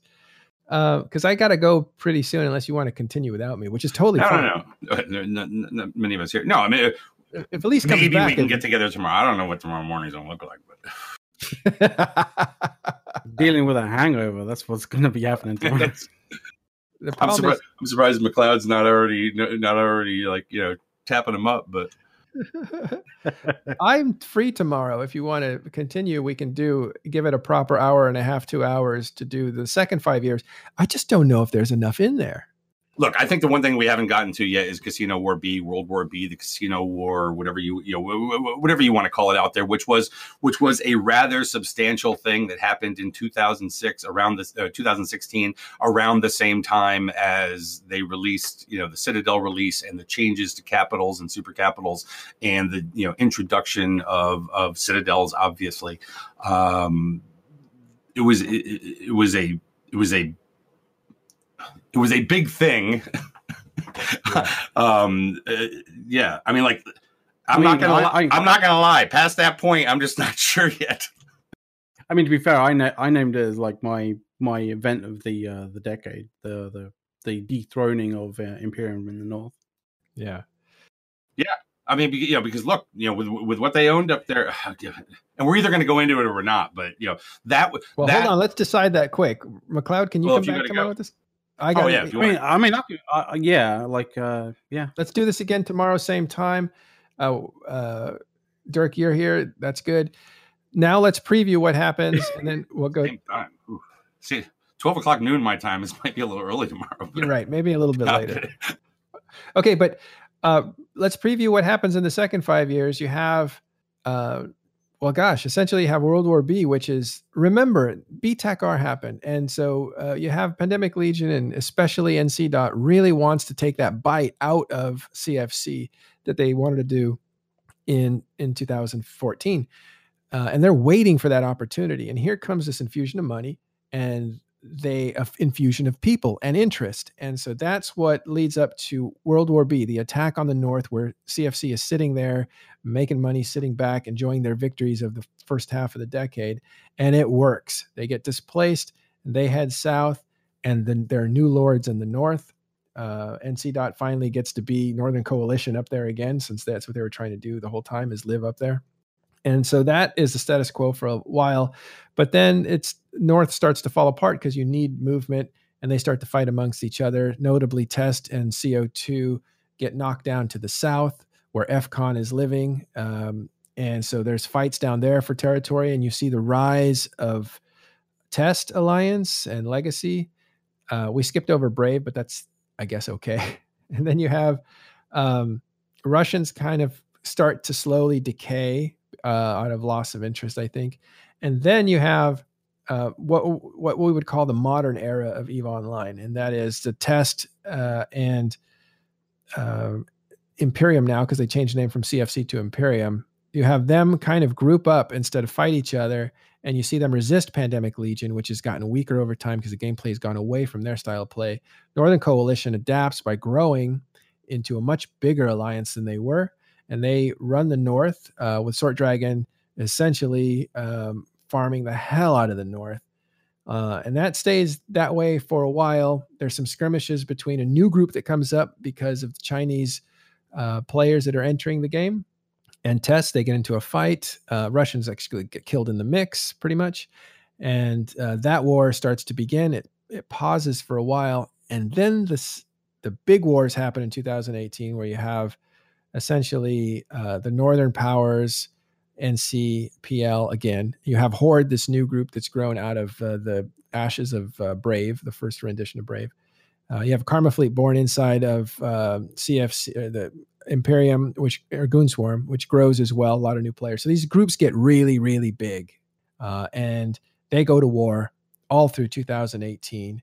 And those are some of the biggest fights that EVE has ever seen, and pretty dramatic. But also, it hit the limitations of the game. The servers were crashing, even with TiDi. They couldn't handle 6,000 people inside of one system, and you see a real turnover in power, where essentially the CFC and TEST together can match PL, NC, and everybody else. And those two sides go to war. I think basically NCPL end up just not being able to, they no longer have that upper hand. And that is a real leveling that's happened over the last decade. And that happens in 2018. And probably the moment that it really crystallizes is the Battle of UALX, which is a massive battle. And that happens, it happens that TEST wins that battle. They did not know they were going to win. They could have been destroyed and killed, but they did win it. And PL is really at that point wounded, I think, just spiritually wounded as an entity. And NC Dot is also, they couldn't help in that fight either. But that was the big turning point. And I think what we're seeing now in the modern era is almost like remnants of that. And that's when it starts to slow down, you see CCP want to get involved to kind of churn it, because you need that churn in order to create activity. And that's when you see the drifters attack. And that's when you see Blackout. And that's when you see CCP making moves to make the place more exciting. Yeah, I think there were a number of factors that come in there. And again, it goes back to my belief that, there were excesses that just allowed to become excesses, that allowed to become super excesses, and things along those lines. I almost don't even want to call it a leveling.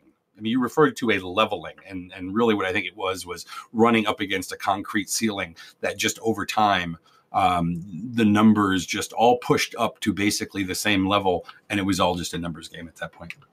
Yes, the numbers game is what signifies the last 3 or 4 years of EVE Online, which is why you see these massive groups and why it's important to keep them together. Okay, so we got to wrap up, but we can't wrap up without talking about the most important or most influential or most valuable players of EVE Online. And we should really, I wish we could do like a 5-hour show and talk about all these guys, but we're not. I'm just going to name off some names and we'll talk a little bit about what they did and why they're important to this year. So 2019, most influential players, as far as Talking In Station's point of view, and we look at this stuff all the time, we have to look at people like, and here's the list, Olmeca Gold. He won an amazing victory for CSM, caught the imagination of some people, but coming in third place is no small thing for an independent candidate. Big win there. He's also somebody with a huge amount of imagination, and he's created and really, or brought to the forefront and surfaced this play style called whaling. It's always been there, but he's also made it more interesting to watch and to know about. You also have Kendar. Kendar broke off of the Imperium and started his own thing up north called Trigger Happy. And they're basically this year's version of Skill Yourself, where it's an exciting place to be. It's a fun place to be. They like the style of the combat, and people really want to go and be a part of that. It's gotten a lot of attention. You can't look at 2019 without looking at this as a year for Vili. So Vili is leader of TEST. He's also done some things diplomatically that are really amazing. He put together he took over the perimeter market from Horde. He took it over from them, and then he negotiated with them to make that happen. But further, in the summer, he negotiated a treaty basically between, I'll call it a treaty, it's not official, between Gobbins and Mittani. I know that Mittani did not like Gobbins at all. Anytime you bring up his name, he'd roll his eyes. And Gobbins, I don't know what he thought of Mittani, but to bring them into the table and to make them cooperate over this money-making machine in HiSec was no small task, and I think that is really interesting. You also have to look at the war that happened in the South, which worked all through 2019 between Winter Coalition and Legacy Coalition. And one of the leaders of that war for the winter side of things was Elo Knight, who essentially was on day in, day out, just managing that war like a machine. And he was a big part of Winter's defenses and Winter's ability to stay competitive in that war for a long time, for months and months and months. And on the other side, you have Sado, who's the FC for Test, who was also running a lot of the stuff for Test in that war. These are all the names that you should know about, but probably the greatest name in 2019 comes not in the form of a combat person, but in the form of somebody who completed a decades-long task, and that is Katya Saya. And I think I always say that wrong. I think it's just Say. Say. But Katya maybe Say. I don't know. No, it is. I just say it wrong all the time. Katya Say, who is our player of the year for accomplishing traveling to every system in EVE Online, including Wormhole systems, and doing it in stealth mode and not dying ever. In other words, there were times where she was stuck in systems and not able to escape for days and days because people were hunting her. And so doing that is no small task. It's not just an issue of traveling. It's an issue of traveling and doing it in a way where you don't actually get killed. So that is the 2019 Person of the Year. And you know what? I'm going to be honest. I think it's a good person to pick, even though it was the culmination of almost a decade's work, I think. The fact that it happened this year, very rarely are you probably going to hear people talk about, let's call, a player of the year sort of thing, being somebody who didn't have anything to do with combat. And I think it's amazing that, in this day and age, you can still do like firsts in EVE, even though EVE is like, Jesus Christ, what, 15, 16 years old?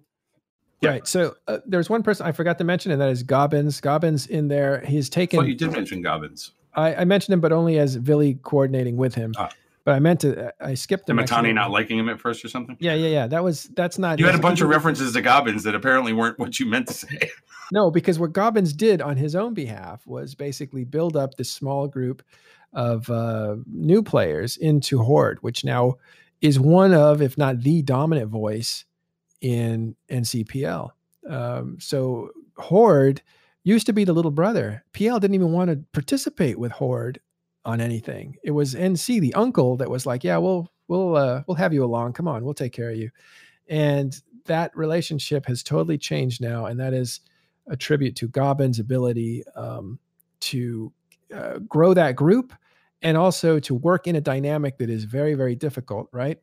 Because growing a group is one thing. Let's say Vili has done that. Let's say Matani has done that. But Gobbins has grown a group inside of a very established area between PL and NC. Not that easy to do. And he's done it. He's done it very well, and he's got himself in a good position there. They could have at many times been destroyed, but they're guided. I think Gobbin's strategy and the FCs that work there for him have done a good job. Okay, let's look at Group of the Year. You have Trigger Happy, of course. That's Kendar's group up north. Against, they're the darlings of Nullsec right now. People really like what's going on there. They don't want to bring attention to themselves because they're having a lot of fun. We also want to highlight Inner Hell. Inner Hell is a wormhole group that is evicting the heck out of wormhole space right now. Streamfleet, who did a number of presentations. Wasn't Inner Hell also the first one to lose a keep star in Wormholes? Like, it wasn't really defended, but that might have been. I can't say for sure, but I thought Hard Knocks. So Hard Knocks wasn't the first keep star destroyed in wormhole space. Yeah. No, it was not. Okay. Yeah, I think, well, as Lord Servant says, I think they were out evicting. like they had already kind of, I guess, moved on from that place or whatever, but it was there. And I think it was the first keep star in a wormhole to be killed. Not necessarily saying it was the biggest battle or anything along those lines. Right. Okay. And then so you also have Streamfleet, and you have Korean players, basically, that have come into the group and totally bolstered a time zone, which was fascinating to watch. I saw this on here with the Korean players. Okay. And I guess I'm glad to see that because of Korean localization and the CCP getting bought by PA and all that kind of stuff, Korean players have come into forefront. I just remember more of a theme of Chinese players this year than Korean players. Well, to be fair, though, when I was, I know that I kind of put this down as one of my picks, but my pick was based on most valuable event for EVE Online. So in that regard, I kind of thought it was, very valuable for EVE Online. Okay, so this year, influential, that's different. Yeah, this year I think you have to look at, and we probably should have given it to Skill U last year, but Test had done so much in so many different ways. But this year it's going to go to Trigger Happy because they have basically become what people have been interested in. Up in the north there? Yes. I don't know. I just get the feeling that needs to play out a little bit longer to show that it is, solidified and it's something that's going to, be lasting in some way. I think with what happened, it is my own personal opinion. I think with what happened this year, you got to give it to Test Legacy for number one. Continuing their war throughout the entire Drifter Menace and the Blackout and everything else. I think that was the war of the year over there that was going on. And so therefore, you've also got to give credit to the other side, for continuing as well. But it was. But I think that Trigger Happy is sparking the imagination of players who are really disillusioned right now, and they are harboring a lot of those players. So I think it's interesting. It is a little bit a bet into the future, which we did the first year we did this with Triumvirate. It was a bet into, well, a bet into the future. not Triumvirate, but it was initiative that was like, you should have a wishful thinking like category or something then. Yeah. Last thing is event Blackout was a big event that happened. You also had a very interesting fight that happened at 01YED. And that was Snuff versus Dead Coalition, which was the beginning of some of the Blackout changes. It happened during Blackout. So it was a big fight during Blackout, and Snuff got surprised, I think. So that was interesting to see. You have Pittsburgh, an FC for the Imperium that basically was kicked out, but he came back to avenge that by taking out a Locust fleet, or at least a third of it or a half of it. You had a treaty and faction war, which was interesting. You had Miss Rabbit apparently buying, but that seemed to be overblown. Miss Rabbit was a Chinese player that bought influence into a group in the north called Ranger Regiment, another Chinese group. So the very interesting stuff happening on the Chinese side of the game, very interesting. You also saw the death of a Golden Magnet, very rare ship. And of course, you have the Brisk expulsion from CSM, which was a big debacle that almost took down Initiative, which was unbelievable. The big part of that was, it has many levels that it works on, but the big part of that for me was seeing the Initiative FCs get taken out. That's essentially a death blow to Initiative's power. And they were a big player. They were the player, Panda was a player of the year last year. So it was a big deal. And then you have the Imperium Glassing Tribute, which was a big deal, even though it didn't get a lot of coverage because it was kind of already known that it was going to happen. And what followed that was Drifter attacks by CCP. So obviously, I think this year we can all agree the biggest thing that happened was Blackout. I don't know. I would say it was the Brisk incident. You know why? Because I think it was indicative of a lot of things that happened this year. the example. It was like the example of just how messed up some shit was in 2019.